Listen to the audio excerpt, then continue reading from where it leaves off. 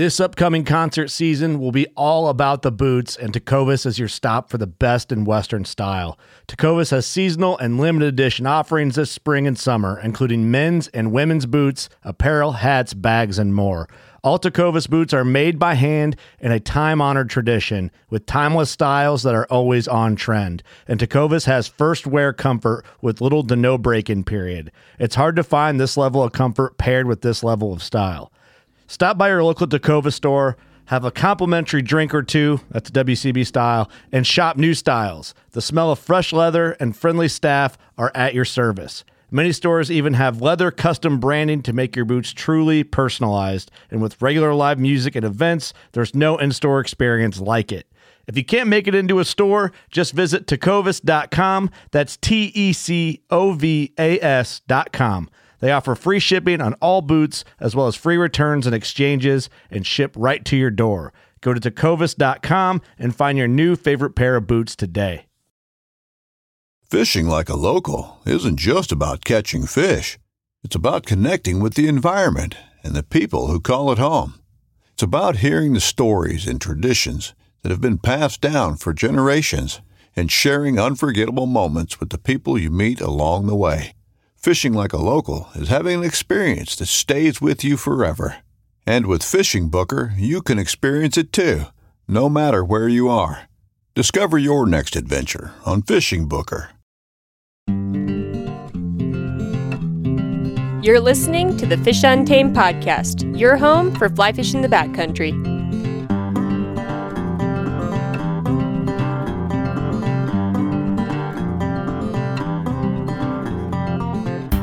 This is episode 58 with John Hill on building your own fly rod.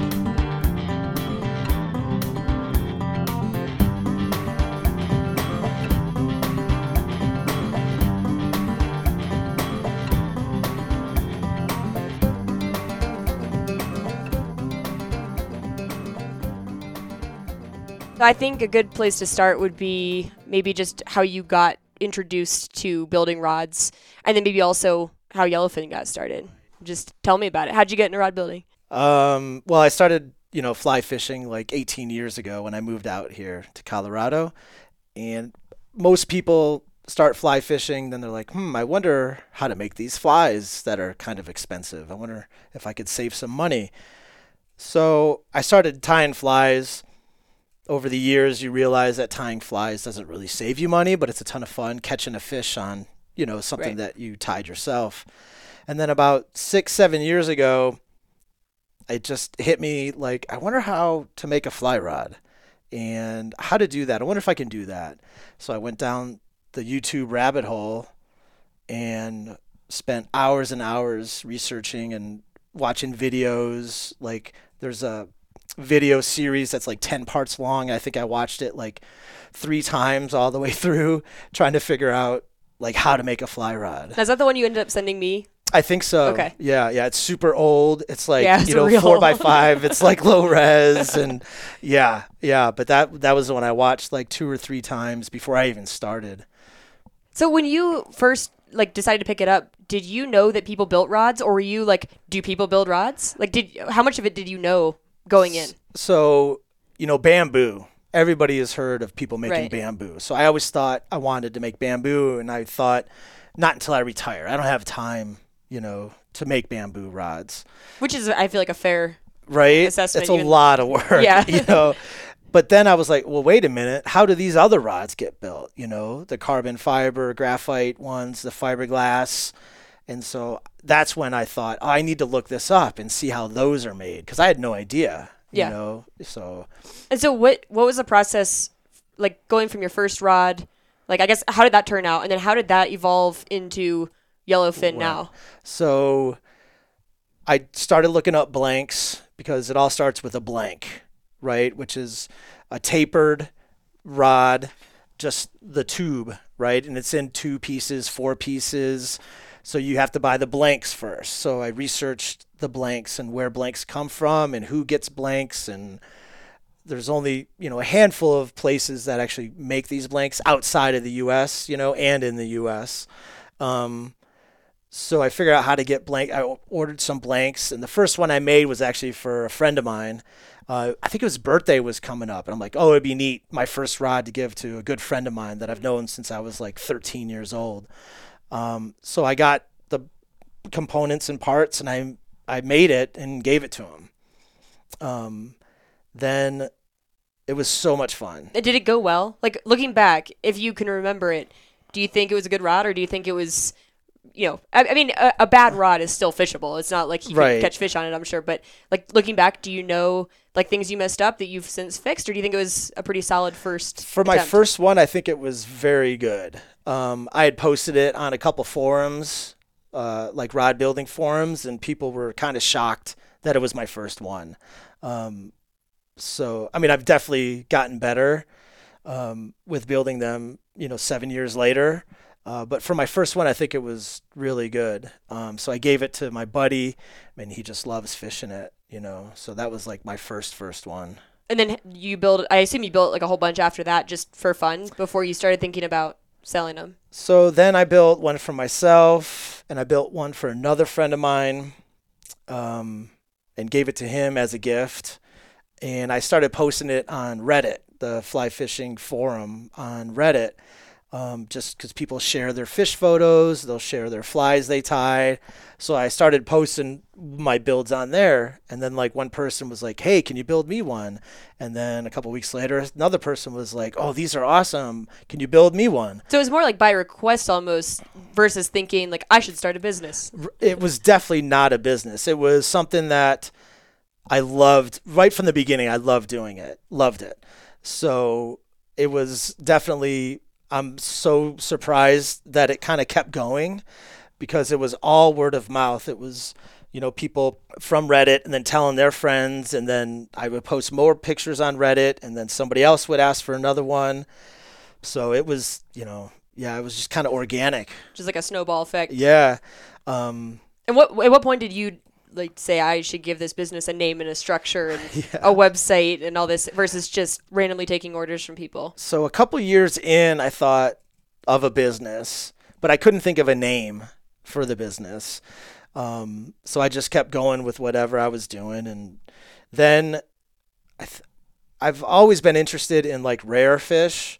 And we can get on this topic another time, but golden trout, it's a big thing for me, the golden trout and finding golden trout in Colorado.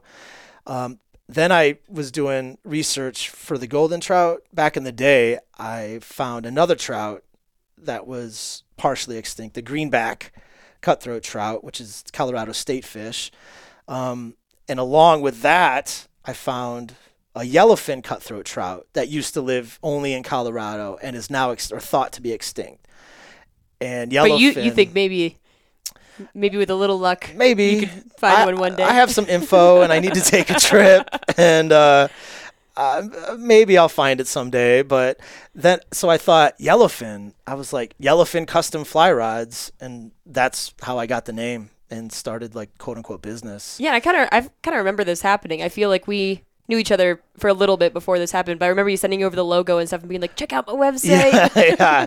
So it was just kind of, it just hit me one day, and the yellowfin, again, is such a cool story behind that. And like they tried to save it and whatever. Again, we can get into that, another time, but yeah, so I was like, oh, that's a neat name. I like that. And it's in Colorado. That fish was from only in Colorado. I'm building rods here in Colorado, so yeah, so that's how it started with the website and everything. Now, I forget, your rods are named after different species, right? Like that's another thing you have to think of.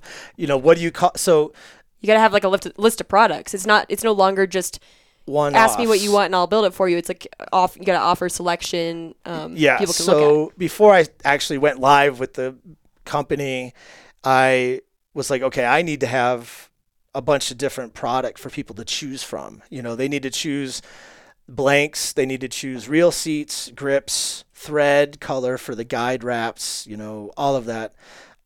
So what I did was, fly rods have different actions. So I bought a ton of batches. They're made in like small batches from South Korea, New Zealand. There's some I get from Bulgaria. So I buy in bulk, and I have, I don't know, how many do I have on my website? I don't even know at this point. I think I have like 6 or 8. As I say, I feel like maybe half a dozen is what I was thinking. Yeah. So I have different actions, different colors of blanks that people can choose from, and then a bunch of different reel seats to choose from. So I wanted to give people a variety for everybody, because some people like fast action rods, some people like slow action, some people like medium fast. So is that what the different rods that you sell with like different names? That's basically just what like action or taper. Exactly. And then people are choosing colors of things and reel seats and stuff like that go on to the rod. But it's not like all of the, rod A, they're not all exactly the same. They're just all the same, like action and taper. So they're the same color. The blanks are all the same color. The blanks in that. So then I thought, like, well, what do I name these? So I came up with, well, I'll name them different trout. So I have the rainbow edition, the cutthroat. You have a whitefish? A whitefish, yes, named after you and your love for the whitefish. I'll have to buy one of those for you. Yeah, exactly. I have another one called the PA, named after Pennsylvania, because it's a blank that I use a lot for Euro nymphing. And there's some guys in Pennsylvania on the fly fishing subreddit that I've made a bunch of Euro rods for, and they use them for, Euro fishing in Pennsylvania. So I kind of named it after them for the PA. So that's how I just kind of came up with my different, editions of the blanks. And so each edition is like a medium fast and, green. And then I have like 7'6" 3-weight, 9' 4-weight, 9' 5-weight, 9' 6-weight in that edition. Okay. So everybody can choose, from that. Are you still coming up with more, or have you kind of been set on the same handful for a while? No, I test out different blanks that I see that come up on the market from different areas. Last year, I got a set of blanks that were new. I've sent a couple out to people, and I actually just got word back from a friend of mine that lives on like the Western Slope area that he was like dumbfounded at how good it cast. Like he said, it casts just as good, if not better, than his 9' 4-weight rod that costs $900. So that was actually going to be something I asked you, because this is something that I'm not really sure about. I feel like maybe it's a mix, but with a good rod, I feel like there's brands that come to mind for what's a good rod or what's good for the money or whatever. Is that more in the blanks themselves, in the craftsmanship, or is it a little bit of both? Like, I mean, obviously some of the craftsmanship is just aesthetic. Like, it looks nice. The thread wraps looks nice. I assume a thread wrap doesn't actually improve the casting. Well, sometimes it can improve. If you wrap too tight, that could put too much tension on the blank and actually could break. Oh, really? Okay. So, and if you tie it too loose, then when you put the epoxy on, it might not stick to the blank. So there is kind of like a area there that it needs to be. But no, you're right. Like, is it more in the blanks or more in the craftsmanship? Like, could a great craftsman take a bad blank and make it an amazing rod? Or is there like a natural limitation there because of the quality of the blanks themselves? I think both. Okay. I think the quality of the blank, just like there's Cabela's like $50 starter kit. Right. Or, Orvis has a starter kit that's like, $120 or whatever. So I guess you would assume that a company is not just deliberately making those ones in a worse way. They're not being like, okay, so make sure you don't try as hard on these cheaper rods. Like, obviously that's going to be a lot of the components that go into that. Right. And the make of the graphite carbon fiber that's in the blank might be slightly different. So, there's, like I said, $100 starter kit, and then there's like a $900 rod. Mm-hmm. So there's definitely blanks from one end of the spectrum to the other. So you can get a custom rod for, $300, or you can get a custom rod for $1,000. Okay. So it's just a little bit of both. You know what I mean? Like, so the ones that I make, they're in the medium range there, $300, $350. They're really for people that don't ever think they would ever have a custom rod and be able to choose colors, choose things for themselves. Because you hear custom and you're like, it's got to be like $2,000 to get a custom rod, because regular rods can go for, $1,000. Right. So I wanted to fill the area where the average Joe, me, I'm an average guy, just weekend warrior most of the time, but would love, a rod that I chose everything for and like handmade, So that's kind of the area that I like to be in, because it's a joy to like talk to people either on the phone or through email.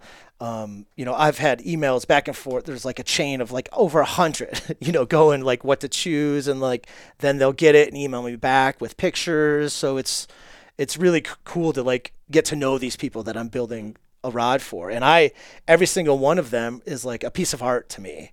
Like I spend a lot of time and energy on them, and I love every single one of them. And every time I'm done, I don't want to send it out half the time, because it's like, this is awesome. Yeah, this looks so nice, But the fact that I get to do this and give it to somebody who gets to go out and is passionate about fly fishing like I am, like you are, you know what I mean? Like just for how it's rewarding. It's great. I love it. Have you gotten any in particular really cool stories back about like, oh, I was using a rod and I caught this, like 30-inch wild brown, or like it's just some like crazy story like that where you're like, oh, that's my rod. Yeah. A lot of times it's like I had a wife got her husband one for Christmas, and she emailed me just a few months ago, and I think they live in the east, northeast somewhere, and he was using it and caught some like cod and then made fish tacos. So sent me a picture of the fish I'm like, it looks so good, so just like stuff like that. And of course the ones with the fish that people are catching with them, or a guy just emailed me the other day, was like, I've caught, I made one for him like 3 years ago, and he's like, I outfish all my friends, this is the best rod, so you love hearing those. Yeah. Of course, you get the ones where, they break the tip off in the car door. I hate to get those emails, but I take those emails too, and I have to like, replace parts and stuff for, a fee to replace, the blank and everything. But it's so much fun being able to like talk to people about, how they use it. And it's all over the country. Right. It's like kind of living vicariously through them. Right. I've always thought, how cool would it be to make like a little fly fishing movie of me traveling around the States and fishing with people that I've made rods for, and all these different, cool. From Washington to California, Texas, Vermont, Florida, all over the place. So it's super cool to like hear back from people. Yeah, it makes you wonder like how many species have been caught on your rod or something like that. Just some like random statistic that you'll probably never know, but it's probably someone's probably caught some really obscure species that it'd be fun to learn about. Yeah. We kind of got sidetracked, but back to the new rod that I test out rods. Yeah. There's definitely different makes of the ingredients that go into the carbon fiber, graphite, or fiberglass, because there's, S-glass, E-glass. They make them differently, So I'm always, finding new blanks out there, and I'll order like 5 or 10 and make a few and give them to people to test out, and, get feedback from, to see if I should put it, in my quote unquote lineup on my website. And I probably should with this new one, but I've been so busy that I haven't even been able to update my website with these new blanks that I have. Last year, and like I said, I do this part-time. Last year for COVID, so the year before COVID, I made 42 rods, which is, it's a lot, for part-time, and I have wife and my son, and I coach soccer and stuff. Got a lot going on. Last year for COVID, I made 95 rods last year. It was insane how many orders I got last year. 95. So it's been pretty crazy. It's been a blast. Yeah, so kind of getting into the building itself, I had a guy on a while back talk about bamboo and kind of the misconceptions I had about rod building before. I've only built the one, but now I feel like I at least kind of understand what the process is. And I didn't really understand what went into building a rod, because it's a weird phrasing, like building a rod, like what you creating these blanks or whatever. And for bamboo, part of it is making the long basically sticks that go together to form the rod. But with your standard rod building, it's more of like putting it together than it is quote unquote building. And I don't mean that to take away from it, but I feel like it might be confusing if you've never seen what goes into it to just be like, how do you build this? Right. Yeah, because some people do think that I make the blanks. Yeah. And there's some people out there that do. for sure in the United States, there's some great builders that have their own machines that are, they have the mandrels with the tapers, and they're making their own blanks. But yeah, so you purchased like a blank and parts from me a couple years ago and built one, and that was like your first foray into it, and, not understanding what goes into it. But yes, the blanks that I get are already there, and then you have the guides, and then the reel seat and the grip, so a lot of people, and then I ask people what kind of, thread, do you want on there? And a lot of people are like, what do you mean thread? What's thread for? Where's because you don't see, you don't see it necessarily. If you're not looking closely at your fly rod, you'd be like, where's their thread? Right. So all the guides that are on the fly rod are first wrapped on there with thread. So that's where the colors of different threads come in. You can choose different colors for whatever blank that you want, whatever colors you want. So first you have to wrap the thread onto the guide, onto the blank. Yeah. So thinking back to when you kind of first helped me with it, I remember being like, there's so many parts that go into my fly rod that I didn't even know existed, because I didn't know that the top part was called a tip top. Right. It never came up. Yep. And I feel like there's a lot of those things that when you just own a rod, you're not really aware of it apart from, I know how my reel attaches, I know how the line feeds through the guides, and I know how it feels when it casts. But until you put one together, you don't realize how, oh yeah, the top guide is distinctly different from all the other ones. And when they get lower down, they get different again. And like the spine of the rod was something I had no idea about. Right, and yep. like how the reel seat goes on, all these things that it's just, it opens your eyes to even rods you buy. And you're just like, oh, I can see all these things now. It looks like a puzzle put together instead of just a rod. And you look at rods differently too. Like rods, you kind of look at the craftsmanship a little bit more, instead of just picking up, putting your reel on and fishing it. Like people don't realize that the blank of the rod where the grip and reel seat go, that blank goes all the way through. Yeah, I did not know that. Yeah, into the, through the cork handle and down into the seat. So yeah, people don't know that. And that's another thing. All these parts don't just fit together. You get a grip, cork grip, and a, reel seat. So, I have, 500 and whatever different blanks or whatever I have.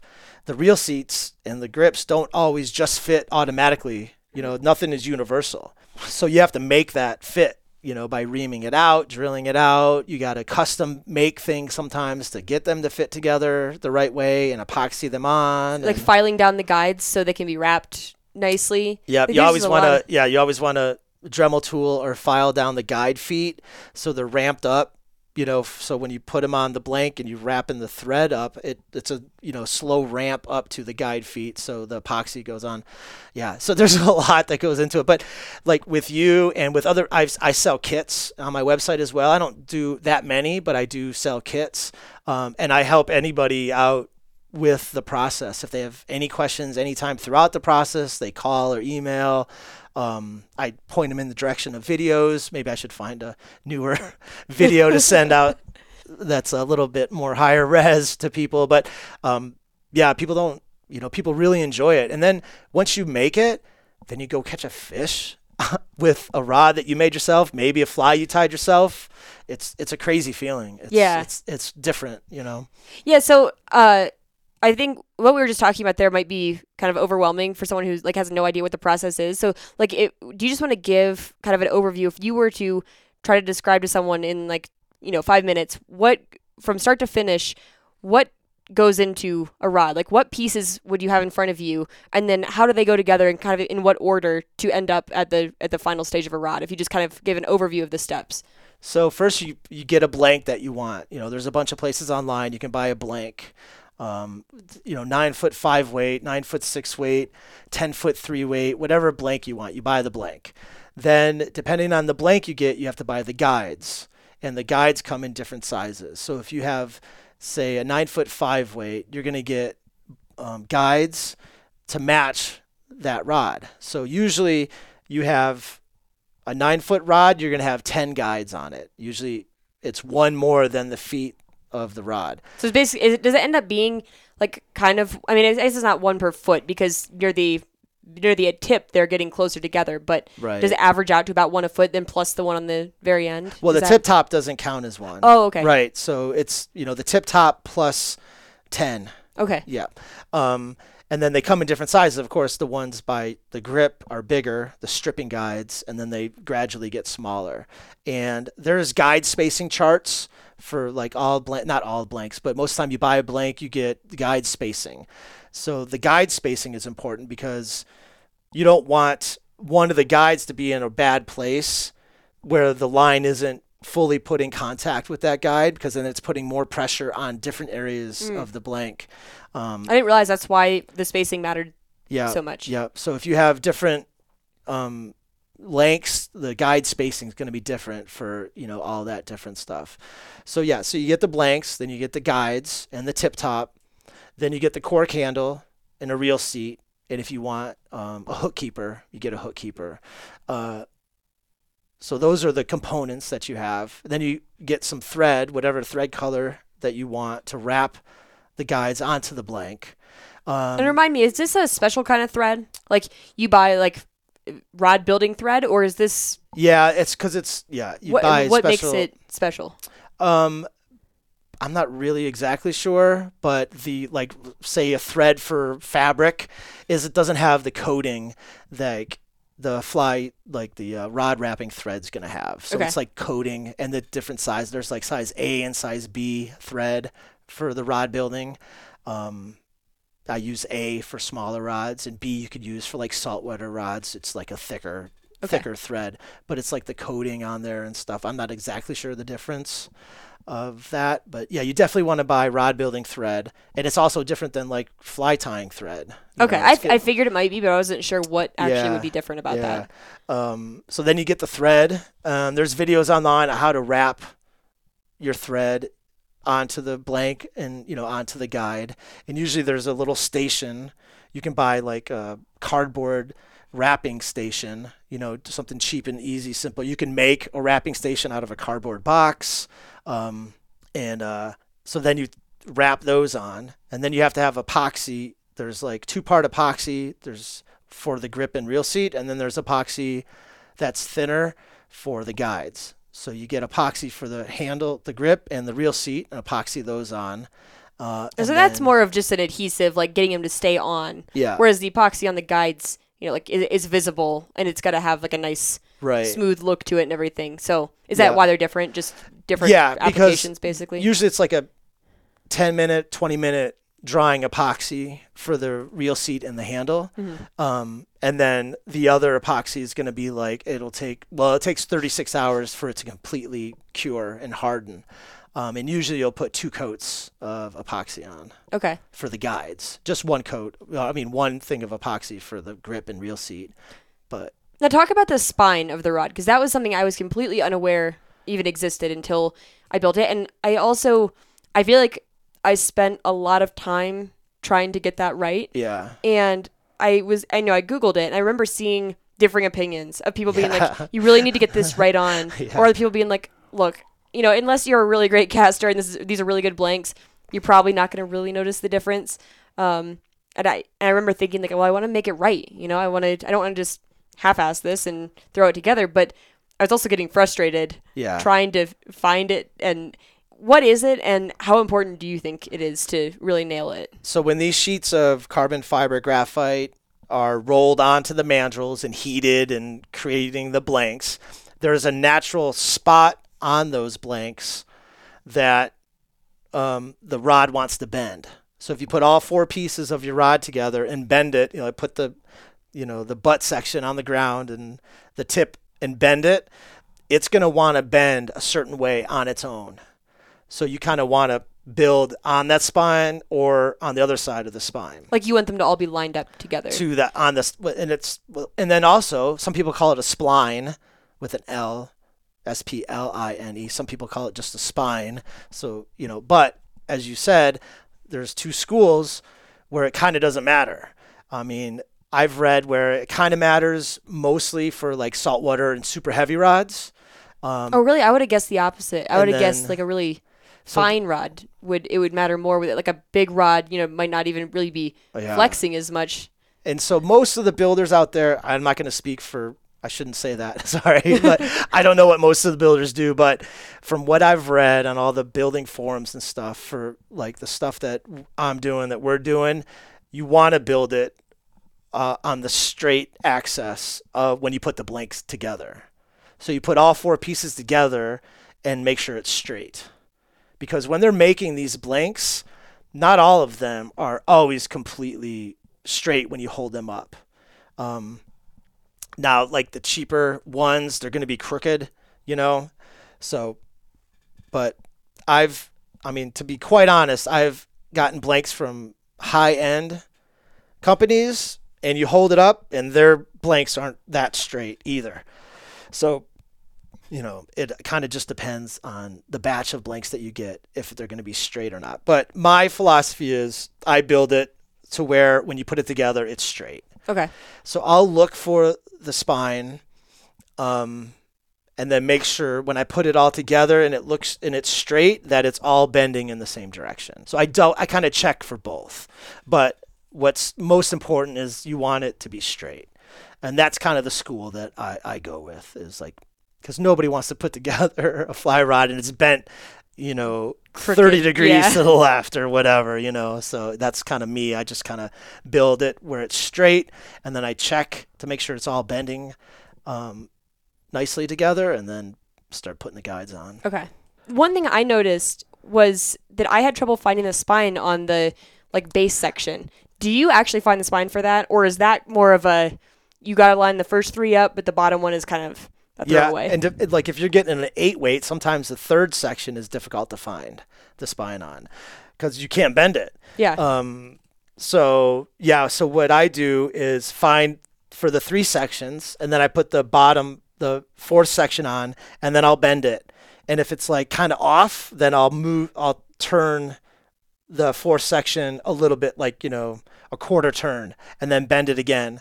And then you'll notice that your marks that you put on for the spine, they'll line up at one of the points with that 4th section on. Okay. So that's kind of how I've found it. Yeah. Now, do you put the spine on the side that you want the rod? How do I phrase this? Like, right. No, do you want it to bend toward the spine, or do you want it to bend away from the spine? So I put my guides on the bottom side.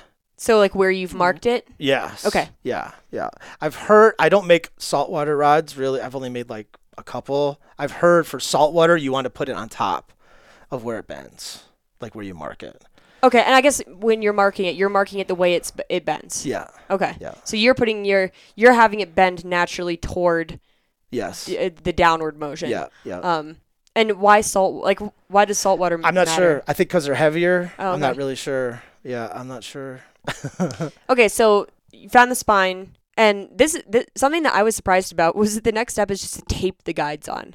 Mm-hmm. And it just seemed like there were actually a lot of things in this process that I was surprised how like rudimentary it was. Yeah. Like just tape the guides on. I think one of the options for getting the like cork or reel seat to fit was to like layer tape under it. Yep. You know, like there's just these masking tape is definitely your friend. Yeah, and it was just like a weird thing to find out that tape is involved so much. You'd think it would be, you know, like, oh, you put a small piece of specialized putty under there or something. And you're just like, nope, it's just tape. So they do make like a wax that you can use. I haven't had much luck with that. So you heat the wax up, put the guide foot on the wax, and then put it on the blank. And it's supposed to hold it there.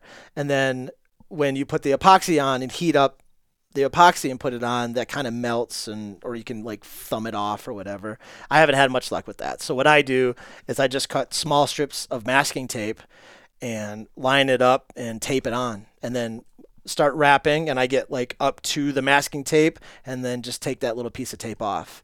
And like I mentioned earlier, not everything fits like the way it's supposed to. So sometimes you have, you know, a 3-weight blank where the butt section is, the diameter is very small, and a person wants a certain reel seat. Well, that doesn't fit on there, right? The reel seat's too big. So then that's when you kind of put masking tape on the blank to build that up so that the seat fits onto that butt section. And then you put epoxy all on that. And then the same is true. A lot of fiberglass rods, the butt section diameter is very large, and you can't get a reel seat onto that.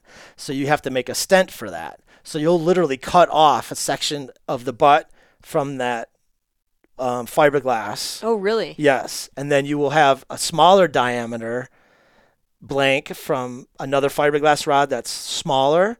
And so you put part of that up into the butt section and I have had the no other idea about that. have the smaller butt section hanging off, and then you can put your reel seat onto that smaller section. I thought you could like put like a file in the. I guess no, that's the cork I'm thinking of. Oh, that yeah, you you could can- kind of like file it out to make it a little bit bigger. So you get a reamer for the cork, and you ream that out to how big you need it. Yeah, and you do ream out your reel seats, but sometimes, like I said, sometimes the fiberglass is so large There's just no that you hope. can't ream out all of that in that reel seat. So then you have to make a stent for it. One of the hardest things, or like the most frustrating parts that I remember, apart from finding the spine, which I think would get easier with, I mean, I'm sure all this would get easier with practice, but I feel like the spine, it was just such a foreign concept that I was trying to figure it out. But one of the most frustrating parts I remember was the fact that the guides did not always line up very straight. Like the 2 feet of the guides would not be perfectly straight, and it would, one would be a little bit angled. And because you have to wrap them so tightly and securely to the rod, you want them to sit flush with it. And I remember it was just, and I'm not talking about the taper down to the rod that you Right. filed it off, but just So sometimes you'll get the guide feet where they're bent a little bit. Yeah. So you kind of have to bend them. If you get Snake brand guides, they're made in the U.S. and they're really good. They're mostly completely straight. So it kind of depends on where the guides are coming from. The lower quality stuff, you really have to finagle and make fit the way you want to. You know what I mean? Yeah. So you have to like get them so the guide feet are sitting straight on the blank and are level on there. Yep. okay. So next step in the process, you've taped the guides on, and I forget what's the order of like reel seat and cork, because I think that's what came next, right? But before the thread wrapping. So the way I do mine is like I will wrap all my guides on first. Oh, you did? Yeah. Okay, I remember that being the last thing I did before the epoxy. So I wrapped all my guides, and then I do the cork and the seat and let that dry for a day, put that on, let that dry for a day. Then I put on the hook keeper above the cork handle, and then I put on my little section where I have custom decals for everybody that orders a fly rod gets to choose what's on the custom decal. So I have a little area for that. Then I glue on the tip top and then wrap that on, and then I'm ready for epoxy for the guides. Okay.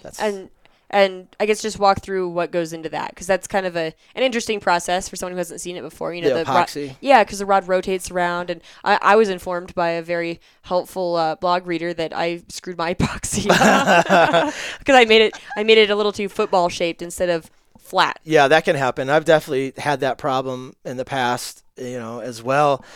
Epoxy, like for me personally, that's my least favorite part of the whole build is doing the epoxy, because if you mess that up, cutting that off is so difficult. If you mess up that epoxy, it's so difficult to fix. Like if you mess up the thread, you just pull it off and start again. Right. Yep. The thread, you just cut it off, just pull it off and rewrap it with the thread. But the epoxy, that's it. If you have bubbles in it, if it's too much or whatever.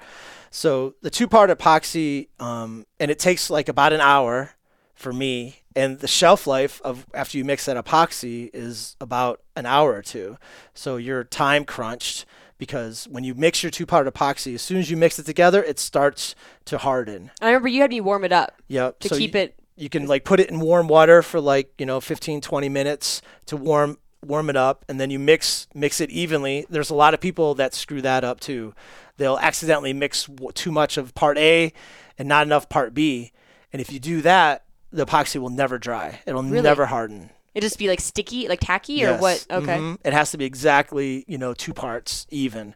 So yes, then there's the rod turning motor. So it's like just a little motor on a stand, and you put your butt or your reel seat into that section, and it turns it. You don't have to have this, but it's way easier. I've heard of people putting on epoxy and like every 15 minutes turning their rod for 6 hours. Really? Yes. That seems like not only a hassle, but just a recipe for some sort of like looking at your rod just having globs sticking out all in the same direction because you forgot to time it just right. Yeah. So invest in a rod turner, motor. How much does, not to derail us here, but like how much does the rod building stuff cost? Not the rod itself, but like the motor, the stand, the thing that holds the tension on the thread. So I think you got that cardboard wrapper and station, I think. Yeah. That was like $15. Okay, how about the motor? So the motor is maybe 20, 25. Oh, really? That's it? And then maybe 35, 40. I'll have to double check. But when you get the motor, it comes with a couple stands, of course, because, the way I do mine, I break them into two pieces. I can't do a 9-foot long rod all at once. So I'll have two pieces on one and two pieces on another one. So you got two motors. Yes. Going at the same time with two halves. And they have stands, to hold them level. So you have to make sure they're level because you want the epoxy to dry level. Right. So what I do is I warm my epoxy up. I mix it 2 parts, let it mix for 5 minutes. Then you pour it on to a foil tray because the foil helps make the epoxy last longer. And then you take a little tiny paintbrush and slowly start putting epoxy on that thread as it's turning. And after the epoxy's on, I have like an alcohol burner. And so I'll take that flame like near it to warm it up to get any of the air bubbles out. So you want to get the air bubbles out. I completely forgot about that step because when you mentioned the bubbles earlier, I was like, oh, yeah, you don't want bubbles in there, but I have no idea how I got them out because, I don't know, it was probably 2 years ago now that I built that one rod. Yeah. But, yeah, that does ring a bell. And that part I found really fun. Watching the bubbles, like, it's very satisfying to look down at your epoxy and see, it looks like fuzzy almost because it's full of bubbles. Yeah. And then you do that, and it just starts to, like, glisten and become, like, smooth and uniform. Yep. So once you heat that up and get the bubbles out, you can take your brush again and smooth out the epoxy and wipe off any excess epoxy so you don't get footballs. Okay. So maybe I did not help you with that part and didn't tell you about that part. So that's just the sole cause of that is just too much epoxy. Yes. Okay. Yeah. And it just goes into the middle and causes like footballs. I am not surprised I did that because I think in my mind I was just getting worked up over the fact that I feel like the thread probably is doing a lot to hold those guides on there. But in my mind, it's thread. Right. Like, how is that going to hold up against a big fish? Yep. I need to, like, anchor this down with some epoxy that's actually going to be doing the... Yeah. Like, in my mind, the thread was a decorative thing under the epoxy, which was really holding the guide on, which I'm sure the thread is actually doing a lot of the work. Especially with that thread, all tightly wrapped together, and with that epoxy on there, definitely hold. Because I've had to take off... you try to cut that epoxy and thread off of that blank, it's very difficult. It doesn't come up easily. But it can be done, like in a pinch. Have you ever had to remove? Well, I've had to fix rods. Like other people will send me like repairs of rods, and I'll, have to cut that off and redo them. I've done a couple repairs to bamboo rods that I've had to cut off. The guides and rewrap them and reepoxy them and so stuff. You've repaired bamboo rods too. Well, the guides on the bamboo. Right. That's what I mean. Yeah. Mm-hmm. Because I guess once the bamboo, quote unquote blanks. I don't know if they call them blanks in that bamboo world, but once they're built, they're essentially, I guess, like any other. Well, they blank. could come delaminated. I haven't met, you know what I mean? Those parts, they glue them together. Mm-hmm. And so they could come delaminated. And I haven't messed with that. But I have put new grips and new seats on bamboos that people wanted and, fixed guides on, stuff. So. How much would you estimate, and obviously I encourage people to come just buy a rod from you if they want one, but if someone's interested in building one, what would you think would be a reasonable cost? Like, if someone just like, I want to build a rod, how much are they looking to spend on kind of a basic, nothing super fancy, but between all the components and maybe the stuff to, like the motor and stuff to hold them? Right. The components, you could get a kit, anywhere from like $120 to, however much you want to spend. You get a nice fiberglass one. It's going to cost you $300-400 just for the components. You know what I mean? But I sell my components between like $140 somewhere around there. And that's a kit, like they're basically just getting the disassembled rod that they'll put together. Yes, okay. And then they have to buy, and there's like some tools you can use and you get some tools like a thread burnisher and, stuff like that. That could run another 80. Which I guess if you're building multiple rods, I mean, it's kind of not negligible, but it's not that much if you're going to use it multiple times. Right, because you might want a 3-weight, a 5-weight, an 8-weight, and then make your buddies or, whoever rods. Yeah. So you spend a little bit of money to get these pieces, these to use it, and you can use it multiple times. Yeah, so. Cool. Under $300. Yeah, which is not bad. I mean, no. And I know you can get better blanks. Right. Name brand, let's say name brand, mine are just generic. But you could buy like Sage blanks or, Blue Halo blanks for fiberglass. And exactly. And I don't think, all fly rod companies don't sell blanks, right? No. Like Sage does. There's a bunch out there that do, but no, a lot of them don't. Cool. Well, can you think of anything else that, like, if you had to give some parting words to somebody who's like, I really want to do this, what should I know going in? Like, do you have any parting words or parting tips for someone who wants to give it a try? If you have an interest or even a thought, you should definitely do it. And if you have the time, like I think you made yours over the winter. Oh, there was no hunting, or less hunting. There wasn't much going on. I guess that's another question though. Is like, how long does it take from start to finish? If you work like a reasonable number of, not you're working 24 hours a day, but like say you put, 2 to 3 hours a day on it. How many days are you looking at? So it takes me usually like a week and a half. Okay. To finish, because you got to think, if the wrapping of the guides will take, a couple hours, a few days, here and there. Well, if you're new, it might take you longer because you might mess up and have to start over, or you don't like, whatever. But you got to remember, if you're epoxying the grip and the seat on, you do that, you got to wait a day. There's a lot of waiting. Then you do 2 coats usually of epoxy for the, guides, and you put 1 coat on, got to wait a day. Put the second coat on, got to wait a day. It's like recipes that say the total time is 3 hours, but the working time is right, exactly 20 minutes or whatever. Yeah, exactly. So for me, doing it in the evenings and on the weekends, it'll take me like a week and a half. Like currently, I have like 5 rods I'm working on right now. I had a guy email me and was going on a trip next week and needed a rod. And I'm like, sorry, it takes me a little bit longer, to put the stuff together. And then I have to order the decals, so there's a company in Tennessee that creates the decals. They do a great job, and it's, they're fairly cheap. So that's just built into the cost, it's no extra cost. And you get to choose whatever you want on the decal. But if you ever thought of building one and you've tied flies and you have the patience for that and you have the time, I say go for it because it's so much fun. Kind of like the next step up. Yeah. Maybe not the next step up from fly tying. Fly tying can be, you can get lost in that too. Yeah. But I kind of feel like people take up fly tying first. That's that's the natural first. Like I like fly fishing. I want to do something creative within that. I want to make something. Yep. That's the first step. But like, I feel like this is a great second step. And I liked rod building more than fly tying. Really? And I'm not a huge fly tyer. Like I do it now and then, but I'm no expert by any means. Yeah. But I think I prefer working for a while on one thing and then having a big reward at the end versus churning out like 24 flies at once where Right. each one doesn't feel that special because you're doing a whole bunch. Yeah. And I really like the process of like watching it come together over a couple days and really seeing the transformation of like a pile of stuff Right. to a fishable rod. Like that's really cool to me. Yeah. And, there's some people that tell me right off the bat, I don't have any desire to try to do this. They don't have the patience. They don't even want to try. They'll just have me do it or whoever do it. And Right. buy one. That's fine. But there's certain people out there that they enjoy. Like for me, it's like craft or it's like an art, to me. It's like kind of artwork because everyone is different. You can choose whatever thread color you want. There was one rod I made for a guy. Each guide had a different color of wrap. Yeah. It was like went through the spectrum of like dark color to like, it looks so cool. I never made one and he had that idea. And so we put together the different colors. So the, options are endless.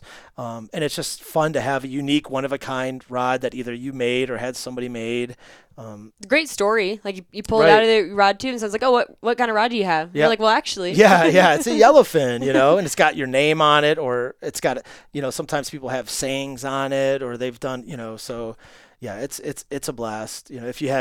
If anybody has a want to even try it, it's not difficult. It's a little time consuming but not too bad if you have the time. I definitely say try it. It's well worth it. To catch a fish on a rod that you built yourself, it's a ton of fun. Yeah. Ton of fun. And I think I would just add to that, obviously, is I don't have as much experience anywhere near what you do, but having built the one and having that one experience, what I took from it is, like, it doesn't need to be perfect, because a lot of the stuff on it, like, you're still going to catch fish. Like the guy who was like, oh, your epoxy looks like footballs. Yeah. Like, guess how many fewer fish I've caught because they look like footballs? Right. 0. Yes. Like, I still catch fish on it, and Yep. as long as the guides aren't, like, popping off one by one Right, as I'm exactly. pulling it in, like, Exactly. it's good to go. And, obviously there's better craftsmanship, and like a rod that you make is going to be far superior to the one I made, but I still catch fish on it, and Yep. it doesn't matter that it's not perfect. Like, Right. it was fun to do. It's fun to have.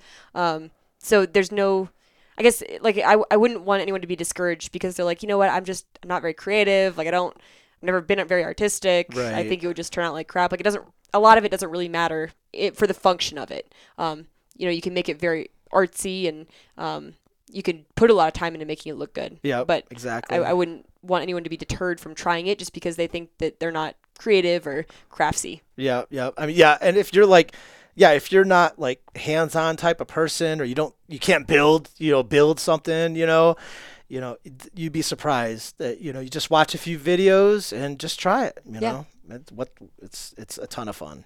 So where can people find you if they want to buy a very affordable custom rod with their name on it and all the works? I'm at yellowfinrods.com and on Instagram at yellowfinrods. Yep. And I assume you just have like an order form on there that you can just, or do you shoot you an email? Or yeah, you what's can the shoot me an process? email at, Jonathan Hill at yellowfinrods, or there's order forms. You can fill out an order form and like choose what you want.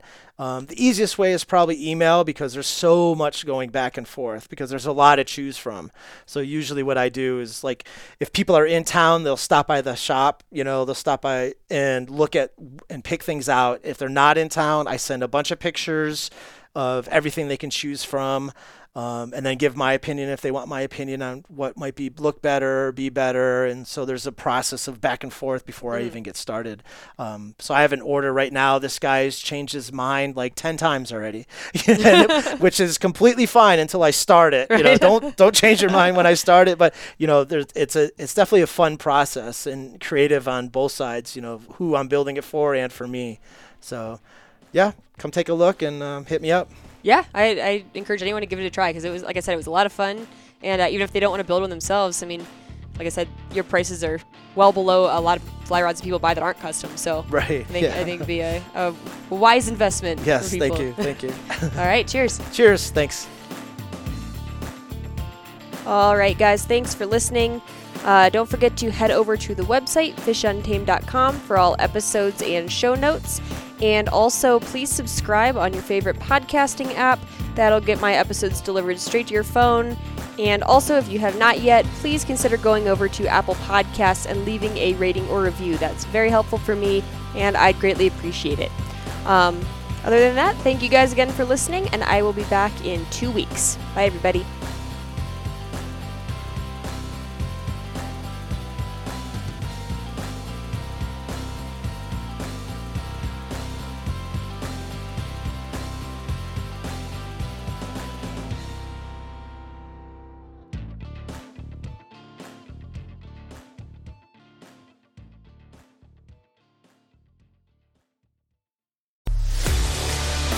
A life that has the stories to back it. A life to be proud of. It's a Winchester life. Yeah, baby. 6'8" Western. Oh, mule deer, baby, right there. Tune in every Tuesday at 7 p.m. Eastern on Waypoint TV.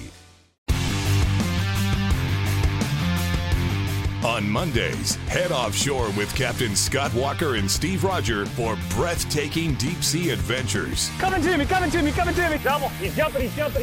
Oh! Look at that belly. Don't miss Mondays with Into the Blue. Brought to you by Academy Sports and Outdoors from 7 to 10 p.m. Eastern Tell a few fish stories along the way. on Waypoint TV, the destination for outdoor entertainment.